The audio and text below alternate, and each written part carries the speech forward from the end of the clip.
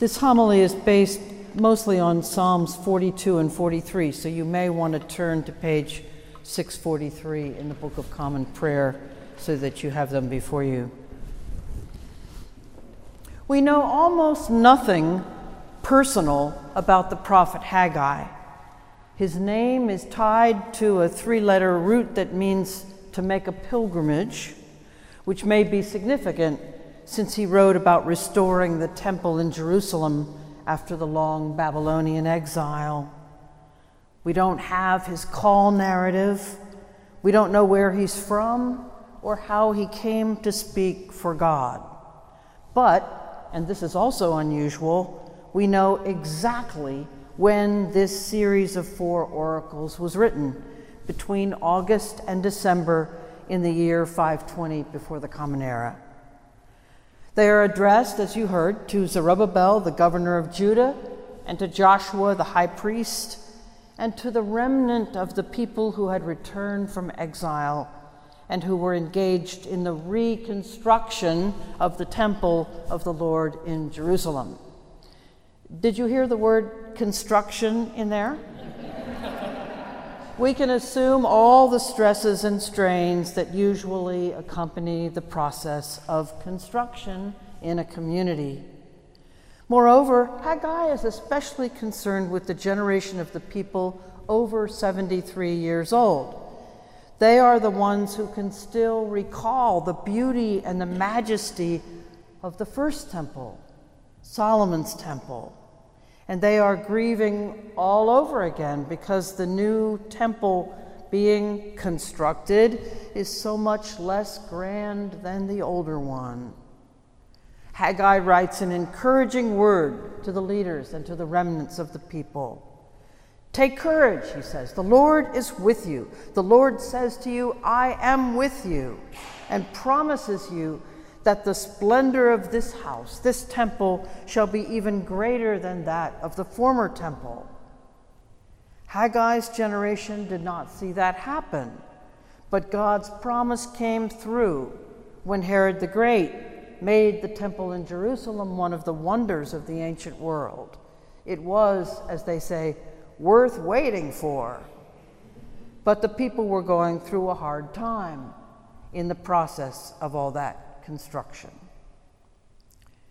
In our gospel lesson for today, Jesus too seems to be going through a difficult time, a period of self-doubt or doubt about whether he was getting through to the people around him. What are they saying about me? He says to his disciples. What's the word on the street about who I am? They give him various answers. John the Baptist, Elijah, one of the ancient prophets, risen. And you, Jesus says, what are you saying about me? He seems especially vulnerable, unsure of his disciples. Are they getting it? Do they understand what he's doing? Peter's answer, the Messiah of God, does not seem to reassure Jesus the way it does in Matthew's version of this story. Instead of stating that he will construct his church on this rock, Jesus commands them not to tell this to anyone and predicts intense suffering ahead, rejection by the religious leaders, and his own death and his resurrection. And should we talk about Brexit confusion and the start of an impeachment investigation of our president? And the completely inadequate response of world leaders to the pleas of the young people who are going to have to live in this world that we are trashing, to do something about the environment now before it is too late? It is a scary, worrying, and depressing time. The church needs to be able to talk about depression, despair, and the hard tasks of waiting for things to get better or to get finished, or simply surviving a difficult period in our lives, what the mystics called a dark night of the soul. Our healing ministry deals not only with maladies of the body, but also with troubles of the mind and of the spirit, and of the soul. Yes, we do deal with difficulties brought on by sin. The church offers repentance and a new start. That is so important for healing. But the church also provides encouragement when things are just hard to bear, when it seems like bad luck or trouble just keeps coming for no reason at all. Why does this go on and on? How am I going to make it through this difficult time? And where is God in all this? It's times like that when we can appreciate the great gift of the Psalms. Psalm 43, our psalm for today, is not a unit in itself. It takes only a minute or two to realize that Psalms 42 and 43 were written together originally. Look at the refrain that occurs 3 times in these 2 psalms.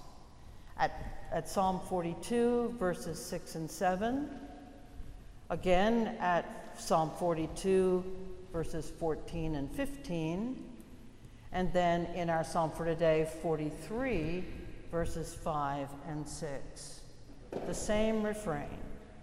Why are you so full of heaviness, my soul? And why are you so disquieted within me? Put your trust in God, for I will yet give thanks to him who is the help of my countenance and my God. This refrain, as you hear, is in 2 parts, 2 voices.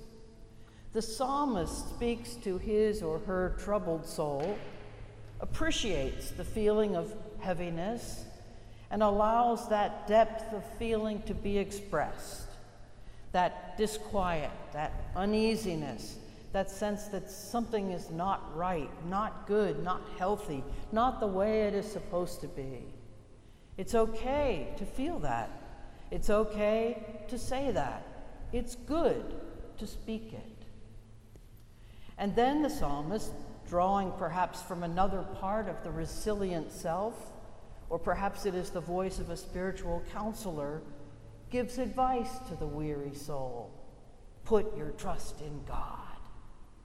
Even in the midst of trouble or confusion, even in the midst of impatience and longing, the soul can learn how to say, I will yet give thanks to the one who is my help, and who is the help of my countenance and my God.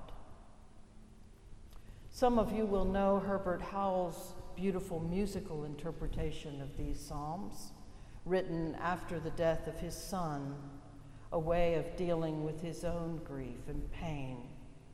But whether you sing the psalms or say them, they are there for you, like a rest stop in the wilderness, an oasis in the desert, a cool drink of water on a hot, thirsty day.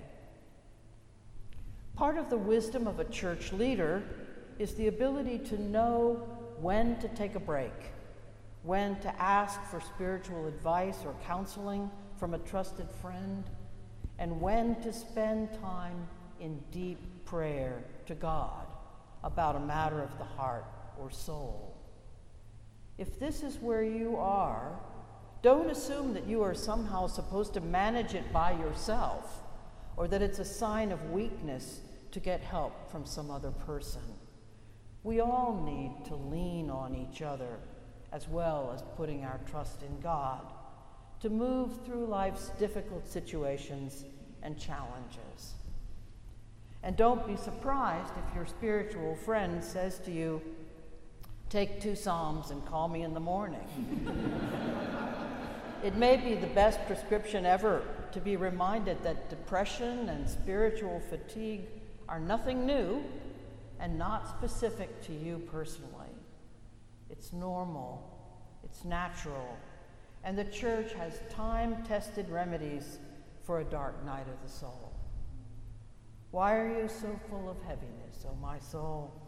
Why are you so disquieted within me? Put your trust in God, for I will yet give thanks to God, who is the help of my countenance and my God.